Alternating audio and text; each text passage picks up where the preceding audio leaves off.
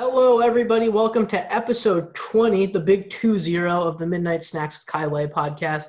Once again, joined by friend of the program, Sean Scott, because there's a big football game going on this weekend. Not sure if you've heard of it. Down in Tampa Bay, the Chiefs, the Buccaneers, Super Bowl 55. Should be a good one. We're going to break that down really quick. And Sean, let's cut right to it. Who do you think is winning this game? I'll have to go with the Kansas City Chiefs. I understand that this is technically a home game for Tampa Bay. No team's ever played the Super Bowl in their home stadium, but really, really hard to pick against Patrick Mahomes, who is probably, if not already, at least one day going to be the greatest quarterback to have ever walked the face of the planet Earth. I mean, the things he can do with the football, I'm not talking about number of statistics and team achievements, because obviously Brady's got that with all the Super Bowls he won with the Patriots, but the actual talent that Mahomes has is so crazy. I cannot pick against him. I think it's going to be a repeat, just like how they won last year. I think they're going to win this year. And we're on the same wavelength there. I'm not picking against Patrick Mahomes. I had you on at the beginning of the playoffs. I think you took the Chiefs. I took the Chiefs to win the Super Bowl all the way back at the beginning of January. I'm not going to change now because they've looked exactly how I thought they would look. Absolutely dismantled a Bills team that I thought was one of the 2 or 3 best teams in football. Just took it to them in the AFC Championship game. I know there's some injuries. Eric Fisher, the left tackle, he's going to be out for the game. That could have an impact, especially with how good Tampa Bay's pass rush looked against Green Bay in the NFC Championship. But I'm not picking against that team. Like you said, Brady, he's the GOAT when it comes to championships. I don't know if that'll ever be topped, but Mahomes certainly looks like one of the only guys that has a chance to. And when it comes to arm talent, he's miles ahead of where Brady was at this point in his career with throwing a football. Brady's great for other reasons, being super smart, a great leader, wins, comes through in the clutch all the time. But Mahomes, that arm is just, there's nothing like it in the sport right now. And I'm not betting against it at the most important position. So like you, I think the Chiefs are going to go back-to-back. Interestingly enough, you talked about Tampa Bay hosting the Super Bowl, playing the Super Bowl, first team to ever do that. I don't know how much of an advantage that's going to be. I mean, there's not going to be a lot of fans anyway, but even if there were fans, I'm not sure how much of an advantage that would really be. It almost seems like a bit of it lulls you to sleep a little bit, a false sense of security playing in front of a home crowd. There's a lot more pressure on you there. Not so much this year with the limited attendance, but not that Tom Brady's going to be impacted by that kind of thing, but I don't think there's going to be some big home field advantage from playing a game this big on your home field. If anything, I think it would just lead to more pressure, but with limited attendance, I think that's a negligible impact on this one. Yeah, I have to agree. And I mean, you also have to realize in most years, there's still not that many tickets for, the teams in the Super Bowl to begin with. So, even if this was in a non-pandemic year, Tampa Bay would still only have, a certain allotment of tickets for their season ticket holders and whatnot.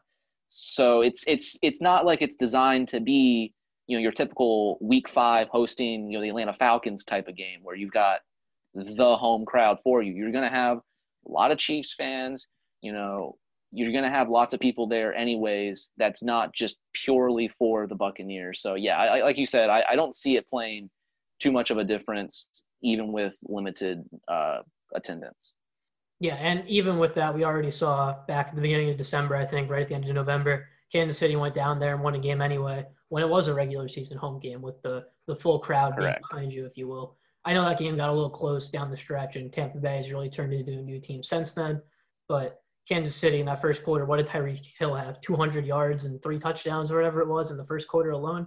So Tampa Bay's going to have to have some answers. Tampa Bay's going to have some answers for that. But to be honest, I don't think they will. I don't know about you, Sean, but when it comes to MVP, that's the fun bet of the game. And to me, this year, almost, I guess this has been the trend for a while now, but almost more than ever this year, I think your best bet on MVP, sure, the value isn't particularly great, but it's just whichever team you think is going to win, bet on that quarterback. Because if the Chiefs win, I really don't see anyone besides Patrick Mahomes winning MVP. And if it's the Buccaneers, I guess if there's another great performance with the defensive line, they could give it to a defensive lineman like Pierre-Paul or Shaquille Barrett. But realistically, if Tom Brady goes out and wins the 7th Super Bowl, they're probably just going to give him Super Bowl MVP anyway if he's just above average at all. And that's what it's going to take to beat Mahomes. So I think that if you want an MVP, bet on the quarterback. What do you think, Sean? Well, so the last time, or one of the last times you had me on, we were talking about the college football playoff national championship. And I know I talked to you during the game and after that, I thought that obviously same kind of thing. Well, obviously MVP is going to be the quarterback of the winning side, pick a quarterback, and then Devonta Smith went out and won MVP in that game for Alabama. So I will probably be staying away from MVP bets in this Super Bowl, but I agree with your logic. It makes total sense that, and this game feels to me like it's going to be a shootout, and therefore that's going to favor offense even more. Because even if Tampa Bay wins, and even though, as we already said, we don't think that's going to happen, but it could. I mean, it's also hard to bet against Tom Brady. It will still probably be an offensive game, 33-30, 35-30, something like that. And so obviously you would expect lots of passing yards, lots of passing touchdowns for the quarterbacks, and that's where it's going to be. The one thing that I think that would be really interesting that could change things would be some kind of special teams touchdown. Obviously if there's some kind of jet sweep handoff to Tyreek Hill or something like that for the Chiefs, suddenly he could go off and have a big game that stat-wise could look better than Mahomes. I know in the first game they played against the Buccaneers, he had something like 200 receiving yards in the first half. I mean, that's just eye-popping numbers where that almost looks more insane than 350 and 3 touchdowns from Mahomes. So that would be the only thing I would be leery of if I'm a bettor, would be someone like Tyreek Hill just going nuts as he can.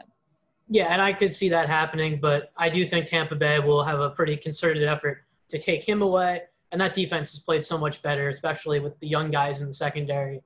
Your guy from Auburn back there, right? He'll probably get some matchups on Tyreek Hill. So he probably will.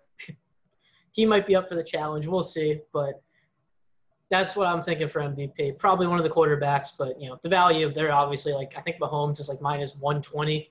Brady's plus 200. So not a lot of value, but, value is great until it doesn't happen. So there's a reason that I think that a guy like Mahomes is minus 120. It's because, he's got the best chance of winning it by, in my opinion, a pretty wide margin, especially when I think the Chiefs are going to be winning the football game. But like we've talked about, Tampa Bay, very different team than what they were when they played back in the end of November, beginning of December, whatever it was. When they played back then, and Kansas City came out and just blitzed them in the first half. The big difference for Tampa Bay has been the defense has really locked it down, while the offense got it going at the end of the regular season, hasn't been great the last couple playoff games. The defense really carried them in Green Bay and looked really good against the Saints. Do you think that Tampa Bay's defense is going to have enough to stop the Chiefs in this game and make it an exciting game, or do you think Kansas City starts to run away with it again? I think Tampa Bay could make this interesting, but I don't think the pass rush will make much of a difference. Patrick Mahomes is the kind of quarterback, he will just get the ball out quicker. It's not about, sure, they're down a couple linemen, but that's kind of been the case. You mentioned Eric Fisher, but they've been down a couple other guys for longer than that, for about half the year now. They've missed, I think, left guard and another interior lineman, and they've been able to, patch things up and work around that issue, because this is still a great Chiefs offense. It's not – Mahomes is not the type of quarterback that needs to stand in the pocket for 3, 4, 5, 6 seconds to have success. He will throw on the run. He will get it out quick. They have those quick screens to guys like Tyreek Hill. They will use their speed effectively.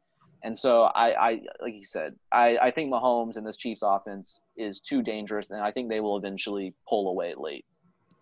Yeah, and we saw it last year. It was a similar type of story where it was a San Francisco defense that was so strong with that front four with guys like Nick Bosa on the edge. And they had a lot of trouble with it for 3 quarters. But we saw it in the NFL turning point play where they called WASP to Tyreek Hill 50 yards down the field. All they need is that one play where the protection holds up for 3 to 4 seconds, and that's the big play they need. They'll do enough the rest of the game to hang around, do enough on offense, where if they get time for just 1 or 2 big plays in a big spot, that's more than enough for that team to go win a football game. We've seen it all of last year, all of this year, even Mahomes' rookie year. It's been his entire career, especially in the big games, it feels like. You make one mistake against this team, and it costs you. And the other thing we've seen with Kansas City is that if you're going to play Kansas City, you need to go up by, 20 points to feel comfortable and then some in the fourth quarter. Yeah, I don't even think that's enough. Yeah, they just go behind by 20 points, 10, 20 points for fun every game at this point. Buffalo was up, 9-0 in that game early in the first quarter. after the muffed punt from Hill. And then next thing you know, the Chiefs are up by a solid 12 at halftime. That's with Buffalo taking points at the end of the half. That could have been a 15-point game at the half when it was 9-0 5 minutes into the game. It turns on a dime like that. It's happened the entire career, and it's plays like that and games like that where I just refuse to bet against this team, no matter how good of a defense they're facing or what quarterback's on the other sideline, because quite frankly, I've never seen a team do it this consistently. Like, you see a double-digit lead, and it doesn't faze you at all. Yeah, I mean, I think back to a couple years ago in the playoffs, they played the Texans, and the Texans went up 24-0, and everyone was so perplexed. And then sure enough, the Chiefs acted as if it was 0-0 still, and they rolled from that point forward, and they won. I mean, that's why I say that Mahomes is probably going to be the greatest quarterback that has ever graced planet Earth because of the things he can do. He's not fazed by any kind of deficit. He'll make any type of throw possible. It's unreal what this guy can do, and he's still so early in his career too. Yeah, and you talked about that Texans game. That was the weekend I went back up to school last semester, which funnily enough is going to be this weekend this year. But they were playing the Saturday afternoon game at like 4 o'clock. My roommate, or no, I guess it was Sunday, I think. I don't really remember which day it was. But either way, my roommates wanted to go out to the store really quick and just get some food for the semester because we were living in a dorm, so we weren't going to have like a kitchen or a car on campus. So we got an Uber right as the Chiefs were fumbling the kickoff or muffing the kickoff, whatever happened, and Houston went up 24-0, like as we were walking out of our building with 12 minutes to go in the half. And by the time we got out of the Uber at the grocery store, which was like 20 minutes away, if that, it was 24-14. And by the time we were even like halfway done shopping, the Chiefs were back in front. And it's a joke what this team does. Like, I figured, okay, we'll go in the second quarter. I'll be back to see the ending if they make a comeback. And if they don't make a comeback, I'm not going to miss much. And I missed the entire comeback, including halftime. It's just ridiculous how fast they do it. I figured 24 points, they're going to come back. I got like an hour before it's going to be a one-score game when I get back. By the time I got back, the Chiefs are already up 11. It's unreal. So that's our piece on the Chiefs there. I mean, if you want to beat the Chiefs, I guess you got to be up 30 with 5 minutes to go, and then maybe you can start to feel comfortable. But we'll see. Yeah. With that offense, I don't know how you're getting a 30-point lead to begin with. So who knows? No lead's too big for that team. And even last year, I think it was 10 points in the last 10 minutes they ended up going on. They won by 11, I think it was, if I'm not mistaken. But yeah, they just turned games around. I know that game got a little weird because San Francisco started going for it on fourth downs. They went behind, and you got different aggressiveness. But either way, it's just no lead safe against that team, and that's why you can't bet against them. I'm with you on the Mahomes thing. I think he'll be the greatest quarterback when it's all said and done just because there's no one doing this. There's no one that's done this with the kind of arm talent he has. It's not just a great team. It's a great team because he can throw a 60-yard bomb to whoever he wants, whenever he wants, it feels like. And he just kind of gets bored in the first quarter sometimes. I know it's not that simple, but that's what it feels like. So I'll be taking the Chiefs. Sean, I know you're a bit of a betting guy. Besides MVP, I know you said you're staying away from that one. Any good bets you're looking out for on the prop market? Well, as I said, I think this is going to be a high-scoring game. So I'm looking at a lot of the offensive stuff. Tyreek Hill. You said you think they'll contain him. I am not so sure. I believe it's over 91.5 receiving yards. I'm a fan of that. Mahomes over 40.5 pass attempts. I think he's going to be slinging the ball a lot. If there's something on the Bucs side, I think it's probably more rushing yards than the Chiefs, just because Tampa Bay is a little more committed to a more traditional, like run, pass type of play scheme. Whereas the Chiefs say, we'll just throw the ball every down and we're cool with that. Which, I mean, for the analytics out there, analytic nerds, obviously passing is a little more valuable and more efficient.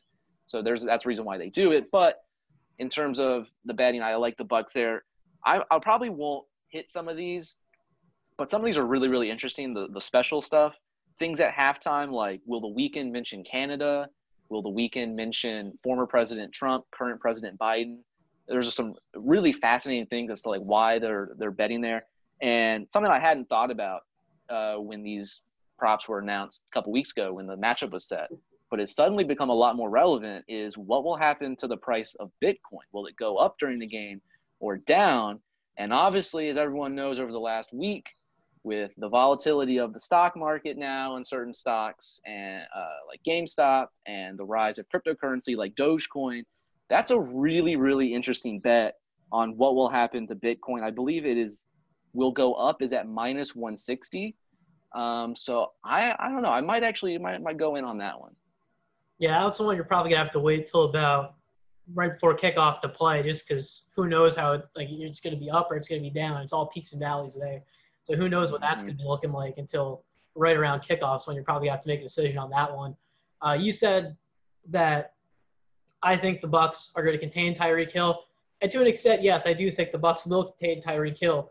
But I'm saying contain relative to a 200-yard first half, where I still think he easily eclipses 91. So I like that bet. If that's the number that ends up being around, I do think he probably finishes with 100-plus yards. Just it's still significantly less than 200 to 300 receiving yards. So progress from the Buccaneers. I don't think it's enough. And I do think that they will try to take him away, and I don't think the Chiefs will mind too much if they can just hammer the ball to Travis Kelce for 10 to 15 catches, which might be the next logical progression. I do like the Mahomes over 40, 41 passing attempts. I do think this is a team that wants to throw the ball. I think that they're going to try to find weaknesses there. And they don't really have much of a run game going right now. Le'Veon Bell hasn't been great. Edwards-Helaire, he came back in the AFC Championship game, didn't do a whole lot in that one. And that was when you were looking at him to maybe be that explosiveness to bring that run game back that we saw a little bit earlier in the year. They've really gone away from the run game, and it's worked seemingly perfectly fine. So I don't see them changing that game plan. So I do tend to like those bets. And like you said with Tampa Bay, wanting to run the ball, I do think they'll be a bit more committed to the run, especially because if nothing else, it keeps Mahomes off the field, which seemingly is the best possible way to beat him. Give him the least amount of chance to score points, and he can't score 50 on you. Hopefully that's the goal if you're a Buccaneers coach. But I don't really love either bet there because Fournette, Jones, they've been a bit of a platoon, so it's always a little bit weird about who's the hot hand that day. So that's a bit interesting. Have you looked into that at all about who's going to be the hotter of the two running backs or who's got the better odds, Fournette, Jones? Yeah, like you said, they kind of go with who is hot that day.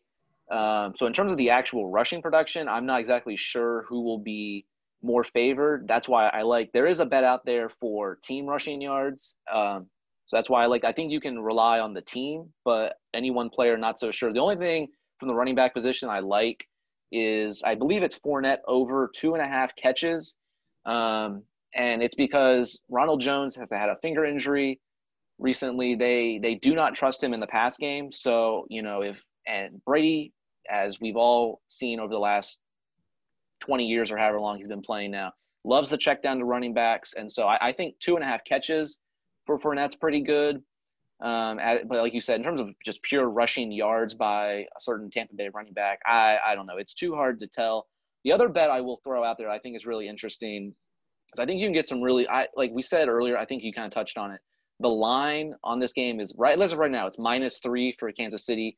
Not sure if there's a lot of great value on that, but I think potentially we could have a situation like last year where Kansas City scores late to make it a 2-score game. And so alternate lines like -9.5, -10.5, that's where I think you can get good value on Kansas City. Because I know last year I believe on -10.5. And so I was pretty happy when they got that late touchdown to beat San Francisco by 11. So that's something else to look out for is the alternate line. Okay, good insight there from Sean. And I know you've talked about a shootout. You totals 56 from what I've seen, right around there. So are you going to be a little bit more leaning towards the over in this one? Like I said, I do think this is going to be more of an offensive shootout than anything. Obviously, you never know what's going to happen. Obviously, we could have a Super Bowl a couple years ago where it's 13-3. Hopefully, for our sake, that's not the case because I want to see the higher scoring game. Yeah, if I had to put on something, I probably would put it on the over. I might stay away from it just in general because I think there's better value elsewhere, better use for my dollars. But yeah, and I mean, as they say, life's too short to bet the under. So I would not bet the under in this game, if anything. Life is most definitely too short to bet the under. We saw that in the college national championship game. Well, yeah. Depending on what line you had, because I think they finished at 76, and I think the line closed a little above 76. But if you got in early, I was telling you, hammer the over from day one. before they even had lines out. And I waited about until I think the 4th or the 5th to bet, maybe even the 7th. So about like 4 or 5, a week before the game, but about a week after the championship game or the semifinal games, I got it at 75.5. So I covered, but it was close because they just did score for the last 10 minutes. So there's always that concern. I don't think it'll be a blowout. So I do think someone will score in the last couple minutes, and that's where that alternate line play comes in. Definitely seems like there could be some very good value there with Kansas City stretching it into a multi-score game late. Some other value that I've looked at, I don't know if you can bet this at all. I haven't looked this deeply into the props yet. You talked about the weekend halftime show bets. I don't know what you can really bet on the national anthem besides the over-under on time, but I believe it's Eric Church this year, the country singer. And the rumors that I've been hearing as a North Carolina fan, I'm on North Carolina Twitter, there's some rumors that Eric Church, he's a North Carolina fan, and apparently the rumors are that he's going to be out there repping North Carolina gear. I have no idea if you can get that bet, but if you can, from what I've heard, it seems like yes, he's going to rep some North Carolina gear, might be worth your time, but I doubt that's an option. That seems like more of a halftime show type of bet. I don't think he's going to be on the halftime show at all. So probably just wasting your time here, but just keep an eye out for it, just in your head, think about what you would have bet there. Because from what I've heard, it's yes. And from what I've heard, I don't have a source, but I'm willing, the Gatorade bet, I would bet orange because Kansas City was okay. Were they orange last year? Is that? Yeah, I believe it was orange last year, which I think is part of the reason why it's the favorite this year. Yeah, they're going to go with it again. They're going to go back to it. Yeah, can't risk changing your Gatorade up. That's bad jigs right there. True. That is very true. You don't want that superstition. Not on the biggest game of the year. No. I will put you on the spot though here, Kylie. I have seen a prop just now, and this one's pretty interesting. Obviously, everyone knows about over/under on the national anthem, but that's at this point that's kind of boring. There's this bet: will any scoring drive take less time than it takes for the national anthem to be sung? Yes, -290, and no, +190. So I'm assuming this is in game time, correct? Not like real time with actual minutes. Correct. It's okay. The length of the drive. 145, 215. So we're assuming that this is going to be what, like a scoring drive of about like a minute 30, a minute 45 to be under. See, yeah, that's the fascinating thing is you have to think about how long do you think the anthem goes, but also how quick do you think a team is going to score? See, that one to me comes down to turnovers because if you can get an interception down to the 10. You're probably scoring in a minute. But if you don't, it gets a little sketchy. I think both offenses are fast. I feel like if there's going to be that kind of drive, it's going to be later in the game or right at halftime when they're in hurry-up mode. And I'm not sure either team's going to be in super hurry-up mode all game, and I don't know how many big plays there's going to be. Just because the Super Bowl, it's always a little tense, more tense than just a regular football game. Even the conference championship games, there's not that feeling out process you see in the Super Bowl with the 2 weeks of hype, the media week, all that. So I would have to say no, I guess would be my answer. I think that the anthem runs lower than any scoring drive in this game. I think that most scoring drives are going to be at least 2 minutes plus. I think the anthem goes around 145 in that ballpark. So I'd say the anthem's the shorter of the two. All right. Yeah, I mean, look, I mean, with the line of being for yes at -290, it's hard to see much value there. Because I agree that it's most certainly possible. Most certainly possible you have a 35-second scoring drive because they just go first play, let's go deep to Tyreek or Kelsey, and boom, it's a touchdown. And you obviously always have to worry about 2-minute drives between the quick Chiefs offense and obviously the smart, knows how to work the clock, Brady. So I think it's very, very possible that yes is correct where there's like a 45, 50-second scoring drive. But I probably wouldn't bet it because it's just not enough return on value there. You'd be sweating it out way too much. And I'm assuming this includes field goals as well, right? Yes, it's any scoring drive. So obviously, that makes it more interesting because exactly because right at the end of the half, getting a field goal that could be a 40-second drive. Oh, very easily. Yeah, I know. It's a very interesting prop bet, which is why I decided I was going to raise this to you right now. That one, you got me on the fence on that one. I'd probably say no, but I'd say that your best bet, if you're betting yes, would be to either hope for a lot of turnovers and some short fields, or hope that Kansas City gets the ball right before the half and I don't know. I don't think whoever gets the ball in the second half would impact it. I think they'd want points either way. Yeah. And they throw a couple quick outs. They have maybe a timeout left. And Harrison Butker comes out for like a 55-yard field goal after a 25-second drive where they go about 30 yards. I think that's probably your best bet. Maybe something right at the end of the game, but I feel like in Super Bowls, you don't see a ton of drives that take a minute and a half. I feel like usually a team gets the ball back with like 2 or 3 minutes left, and that's kind of their last chance, and it takes the full time. And I feel like also in this game, even if Kansas City does hit that big play, they're not going to necessarily go into super hurry-up mode where if they throw a 50-yard pass to Hill down to the 20, they might run the ball and then throw a pass, and it might not be a 2-play drive. And once you're getting above 2 plays in the non-hurry-up, you're probably out. So you're really hoping for hurry-up there. So I would still go no. And like you said, not great value. No. Okay, so that's going to wrap up our Super Bowl preview, Super Bowl 55. Pretty crazy that it's already 55 of these. I feel like Super Bowl 50 was just, I guess it was only 5 years ago, but it feels a lot more recent than that. Yeah. Time's flying by. And Sean, I know you got the Chiefs. I've got the Chiefs. I'm probably going to go Chiefs 34-24 is probably what I'm going to end up going with in this one. So that would be 58. So I think that's technically the over. But again, too close to really play it, in my opinion. But I do think the Chiefs cover the -3. I think depending on the alternate line you get, definitely worthwhile. I think they win by 10, 11 points, similar to last year. Chiefs 34, Buccaneers 24. Ooh, I almost said Pats there. Yikes. So Chiefs, they bring home their second straight Super Bowl, third in franchise history. Super Bowl 4, 54, and 55. And they really start to kickstart what's becoming the new version of the modern dynasty that we saw New England have for so long in the AFC. And moving on from football, we're sitting down to record this on Friday afternoon. It's about 4 o'clock, 4:30. And some pretty big baseball news. This one pitcher, Trevor Bauer, this random guy, won a Cy Young, decided to sign a 3-year contract with the Dodgers today it's basically a 2-year deal. He's going to opt out after year 2 if he doesn't opt out after year 1. $40 million in year 1, $45 million in year 2, and then I think it's about 17 in year 3 for a total of 102. But for those first 2 years, he's going to be the highest paid player in Major League history, which, you're thinking, okay, Cy Young on the free agent market makes sense, but then you have to realize that this was very much a one-off year for Mr. Bauer. Not that he's a complete trash pitcher. He's a good pitcher, but he's always been a good pitcher, not best pitcher in baseball, not most paid player in baseball history. And I know free agent market, that changes things completely. It doesn't mean you're the best if you get the highest contract.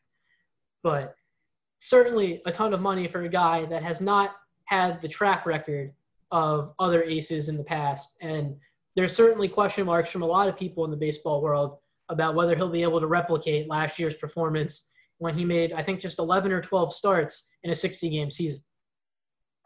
Yeah, it's very interesting you bring up the fact that he's cashing in off of last season, but last season's not the typical 162 grind where things feel a lot more earned in terms of the award winners. Like you said, sure, yes, he's a National League Cy Young winner now, but you have to really wonder, what is this gonna mean for the Dodgers in the future?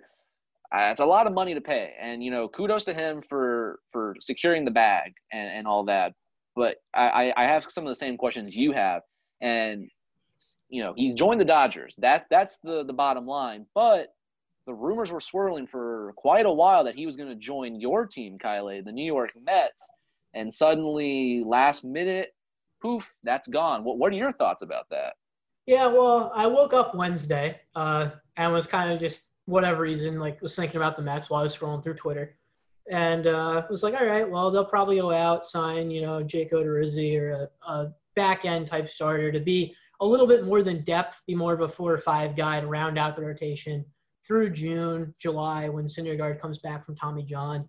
You already have DeGrom, Stroman, Carrasco at the top. They don't really need an ace. But once the Bauer rumors start flying, it's like, well, if you're going to give me 4.5 aces when Syndergaard comes back, depending on how he becomes, and you're going to give me the best rotation on paper in baseball, assuming everyone stays healthy, very appealing. But at the same time, $40 million is what it probably would have been. I know the Mets offered him more money. I'm assuming most of that was year 3, because from what I've heard, the Dodgers offered more up front. The Mets had about $5 million more total, so I'm assuming most of that was on the back end. and he's going to opt out anyway, so he doesn't really care about that. But he did turn down less money to go to the Dodgers. I'm disappointed a little bit just because I had talked myself into super rotation.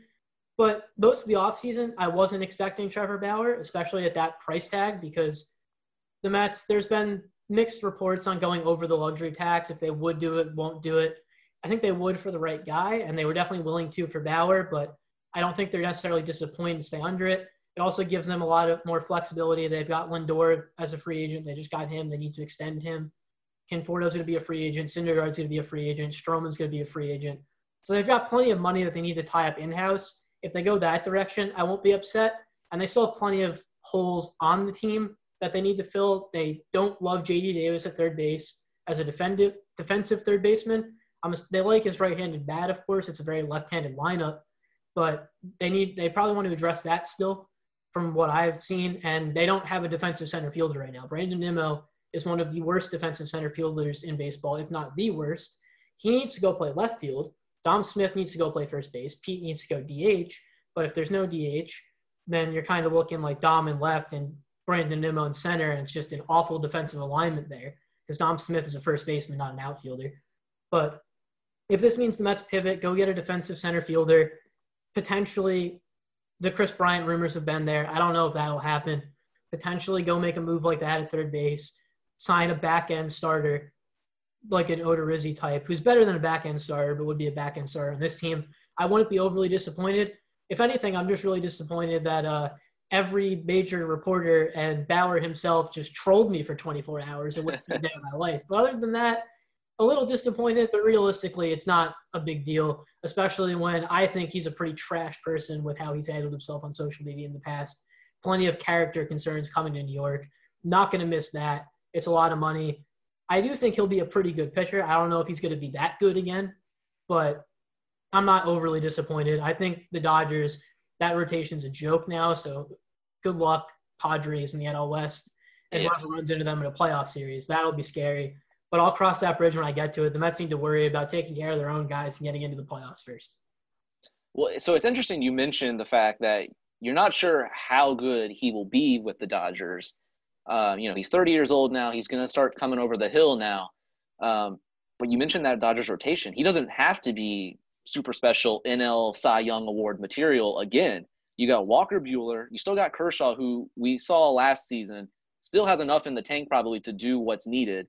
You got now Bauer, David Price, Julio Urias. Like you've got stacked across the board. Like you said, man, the NL West is going to be insane. I saw a tweet shortly after this news broke about the Dodgers and Padres could potentially set a record for most wins by two teams in one division, breaking the Mariners and Athletics of 2001. Because, I mean, outside of those two teams, NL West, like you said, good luck competing against those two. Well, especially when the Rockies are just selling off what appears to be the entire team. Arenado's gone. Who knows how long Trevor Story's going to be there because he's a free agent. They're not going to pay him. So they're a complete non-factor in my eyes.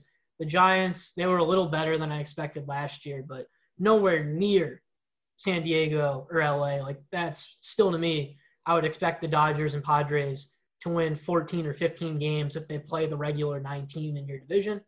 And the Diamondbacks also mediocre at best, in my opinion. So, yeah, that's two teams that I expect to just cakewalk through that division. But those 6 series against each other head-to-head should be must-watch television and will likely decide who ends up taking the division. I still think the Dodgers have the Padres just because it's a little bit more experience. They've obviously been at the top of the division for a decade now.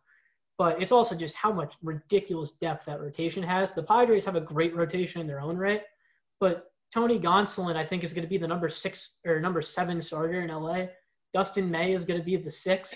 It's just a joke when you get that far down the road. Like, they might be in the bullpen, but these guys might be a AAA next year when they could be a number 2 on at least half the teams in baseball, maybe a number 1 on a team like the Pirates that just have absolutely nothing. But like Trevor Bauer is making $16 more million than the entire Pirates roster right now for 2021. So that's just, Pirates. Oh no, what are you doing? Yeah. The Dodgers, they're the case of obviously having just too much money to spend. You did not have to spend $40 million to go add another ace in Trevor Bauer, but that's the name of the game in baseball. They're cornering the market, and they are looking as dangerous as ever. Yeah, and I'd assume he stays opted in for year 2 when he makes $45 million and then opts out. But the Dodgers, they have plenty of flexibility as well with their payroll. I think they have like $100 million coming off the books this year, or it's down $200 million. Either way, hardly any money committed beyond this year. Now, they're going to have to lose some guys, of course. They're not going to be able to keep everybody. Like Corey Seager, this might be the end of Corey Seager's time in LA if Bauer opts back in with a $45 million salary next year when Seager hits the open market. But, who knows how the baseball free agent market shapes up. They're going to be able to get these guys back cheaper in February because that's what baseball does now. And it's hard to argue with the Dodgers with how much success they've had. And, pitching wins championships. We've seen the Nationals do it. The Dodgers went that same route and said, hey, let's just throw in another ace. And the bats are significantly better than what Washington had that year. The bullpen is significantly better than what the Nationals had that year. And now the rotation is every bit as good as what the Nationals had that year. It's still all about getting hot in October. But even if half that roster doesn't get hot, it probably won't matter unless another team is going 110% of what they're capable of, because that roster, top to bottom, is just an absolute joke, even before Bauer got there. And now he is there. If he has any kind of season that he had last year, I don't see anyone beating the Dodgers. Definitely not anytime soon, early in the, maybe the World Series, NLCS Game 7 type of thing. But think about who they're rolling out there every game of a best of 7. It's going to be Buehler games 1-4 or 1-5, Kershaw 2-5, 2-6, Bauer 3-6, and then throw someone else out there. You put them on short rest, whatever. Like, you go with just those 3, or it's David Price pitching game 4, and the other guys get 2 games apiece. Like, good luck. No team's matching that depth in a rotation. They're just not. Yeah, exactly. In the postseason, you can just bring some of those guys out of the bullpen, and it's incredible. Obviously, baseball's a crazy sport, but hard to bet against the Dodgers right now. Yeah, and it seems like the kind of thing. I know a lot of teams in the rotation, you're looking at guys to be on a bit of an innings limit this year, because last year guys didn't really get stretched out. There wasn't a real spring training. Innings were down by about from 200, 220 to about like 70 for a lot of guys in that ballpark. So you're going to want to be careful with guys throwing too many innings this year. The Dodgers don't have to worry about that at all. You can just be like, hey, Trevor, we're going to scratch you for 2 or 3 starts here. And just, we'll promote Dustin May out of the bullpen or wherever they're keeping him next year. Because we've seen Arias come out of the pen in the playoffs. Gonsolin can probably come out of the pen where it's like you just piggyback them together. They each throw 3 innings every 5th day. There's 6 innings from 2 starters, if you will, with even nastier stuff because they don't have to stretch it out for 7 innings. It's just an embarrassment of riches in that rotation from a team that's had the best offense in baseball and one of the better bullpens in baseball. No weaknesses. It's just a matter of if Bauer can replicate it. And even if he doesn't, if he can pitch to like a 3 ERA, it's still just ridiculous depth to have. And the salary probably doesn't matter to the Dodgers. They're rich. They don't care. And as much as it might impact what they do next winter, it's a 2-year contract. It's not going to have very long-term ramifications, even if he does stink, where you're kind of just on the hook for 2 bad years at that point. Not the end of the world for a team that has enough money to go over the luxury tax if they're willing to. One last thing on Bauer before we wrap this episode up. Sean, I know you're a bit of a fan. I don't even know if I'm a fan. It's so bad that I can't look away from his music. But Trevor Bauer, if you haven't heard his music, it's on Spotify. Do you look it up by Trevor Bauer, or is it the song title? I just looked it up by the song title, Across Time and Space, and then his other one also shows up there. But if you want to go by band name, it is Consummate Foresight, in case anyone else wants to hear this music just to judge for yourself.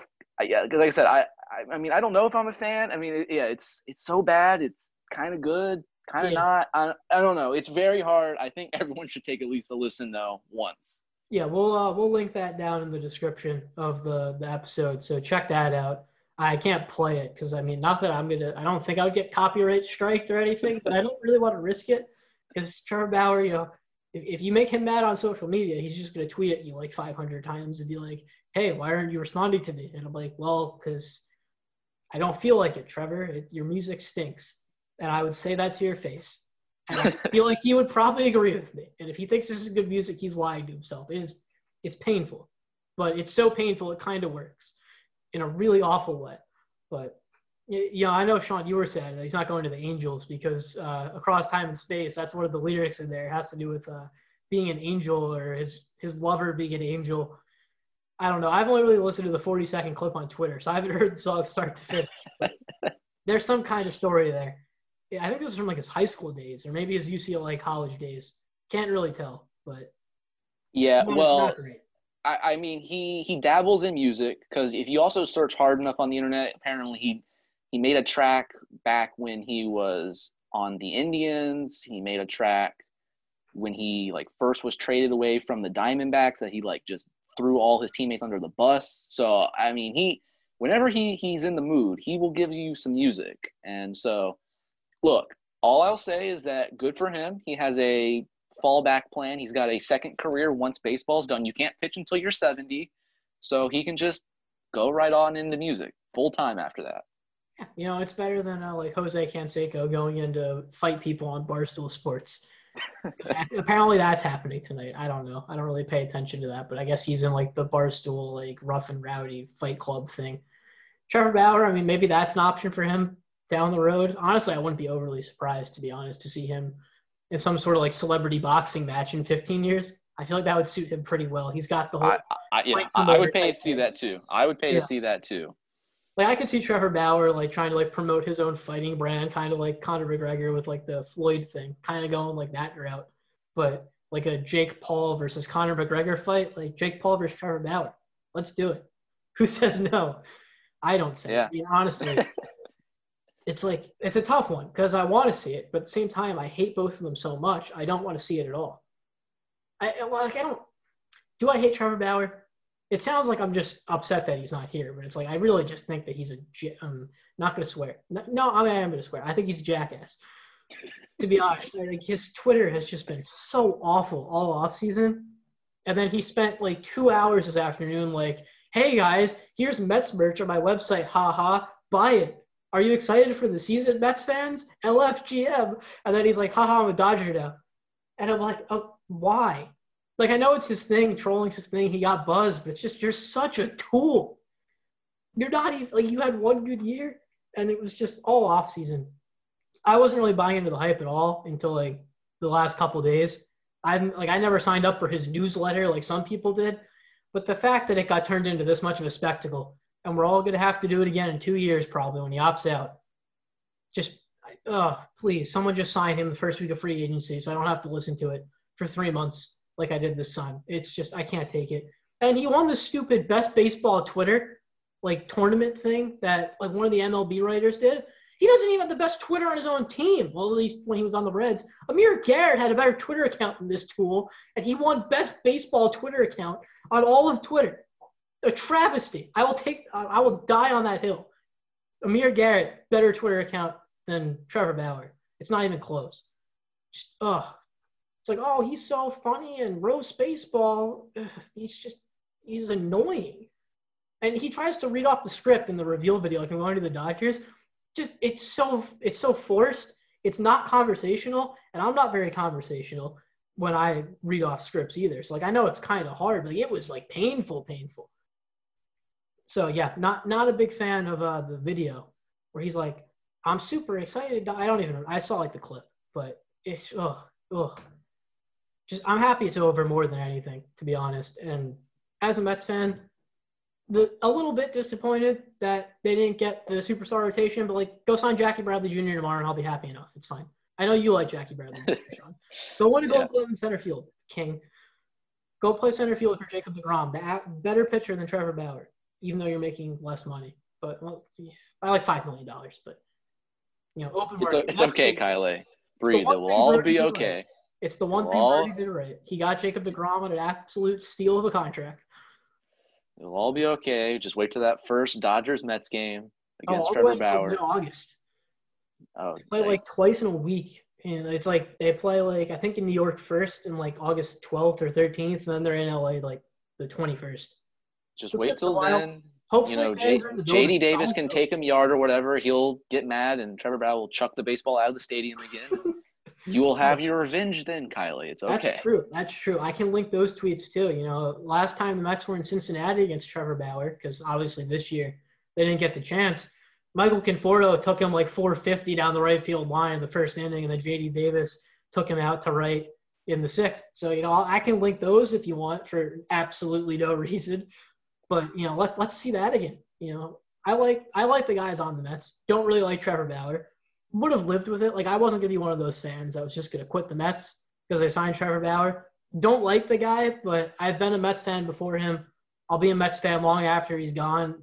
Like, as much as I would be like, I hate rooting for this guy, I wouldn't be able to get away from the Mets because I would have left a long time ago if that was the case when the Wilpons were in charge. Because I hated them as much as I've hated anybody in my life. Thank God those assholes are gone because they suck. Actually, yesterday was the one-year anniversary. We're recording this on Friday the 5th. Yesterday was the one-year anniversary of the Cohen sale falling through. Back when we were sitting there in the Super Bowl class. And I was despondent. I was just so depressed. It was one of my lowest points. Got back from my one class, had about an hour break, checked my phone, and all I'm seeing is Steve Cohen's not buying the Mets anymore. I wanted to die. It was a dark day. And then they sold the team anyway, and I was like, thank God. Get out of my life forever, you pieces of garbage. Honestly. See, it all worked out. It did work out. It worked out amazingly. That's that. That wraps up the Super Bowl preview podcast. I think we're allowed to say that. I know they have all the copyright laws. I'm assuming we're allowed to call it the Super Bowl. Also, I don't think they're going to find out. I'm a pretty small podcast. It's not my podcast. You do what you want, Tyler. Yeah. We'll just hope it all works out there too. But yeah, so that's the big game preview. The big game preview. The 55th edition of this certain big game between two football teams. I'm taking the football team from Missouri. Sean's also taking the football team from Missouri. So not the football team from Florida, not the Florida Men. Ooh, we should call them that. That's a good nickname. The Florida Men Buccaneers. Or just the Florida Men. Also not the football team from Kansas. That's an important distinction. No, they are from Missouri. That's an important distinction. I'm happy that they're not playing the Super Bowl in Arrowhead, that they're playing it in Tampa, though, because then I don't have to look at all the stupid parking lot cinematics where you can see Kaufman in the background, so I don't get PTSD to the World Series from that, because that's still trauma in my head. Because my birthday was Game 2 of that World Series. So Game 1 finished at 2 in the morning on the East Coast, so 5 minutes before it became my birthday, Jeurys Familia, quick pitches to Alex Gordon, it just absolutely devastates me. And then just brutal time. So, yeah, that's that. Actually, I think Trevor Bauer pitched a World Series game on my birthday, too, now that I think about it. I don't know what team he pitched. Happy thoughts. 2016, the first World Series game in Wrigley in 90 years on my birthday. So that was pretty cool. Cubs lost, I think. Or did they? I don't know. Did they win game 2 or 3? I know they were down 3-1. I don't remember which was the one. But I think it was game 2 that they won. Could be wrong. I believe it was tied 1-1. Yeah, and then they threw Kluber in game 4, and I was like, ooh, that's kind of a yikes. Now the Cubs have better pitching the rest of the way. And then what do you know? The Cubs won all 3 games. So, yeah. But honestly, I'd be cool with a fun 7-game World Series again. I was pretty sad the Rays didn't make it a 7-game World Series because Game 7 of the World Series would have been my birthday, and I would have enjoyed that. And it should have been the Mets, and then the Mets were terrible this year. So exactly. The prophecy wasn't fulfilled. That's just because they're going to win this year. Hopefully we can get fans back in the stadium at some point. Hopefully it's by the time the Dodgers come to town. Even if it's 10% attendance, I will do whatever it takes to get a ticket. Granted, he's going to duck us. He's not going to pitch in New York. I guarantee you. He won't. He won't do it. Just like when the Dodgers came to Citi Field in the playoffs and Chase Utley hit in the dugout the whole time because he was scared. He didn't want to face the crowd. He didn't want the smoke. Trevor Bauer doesn't want the smoke, people.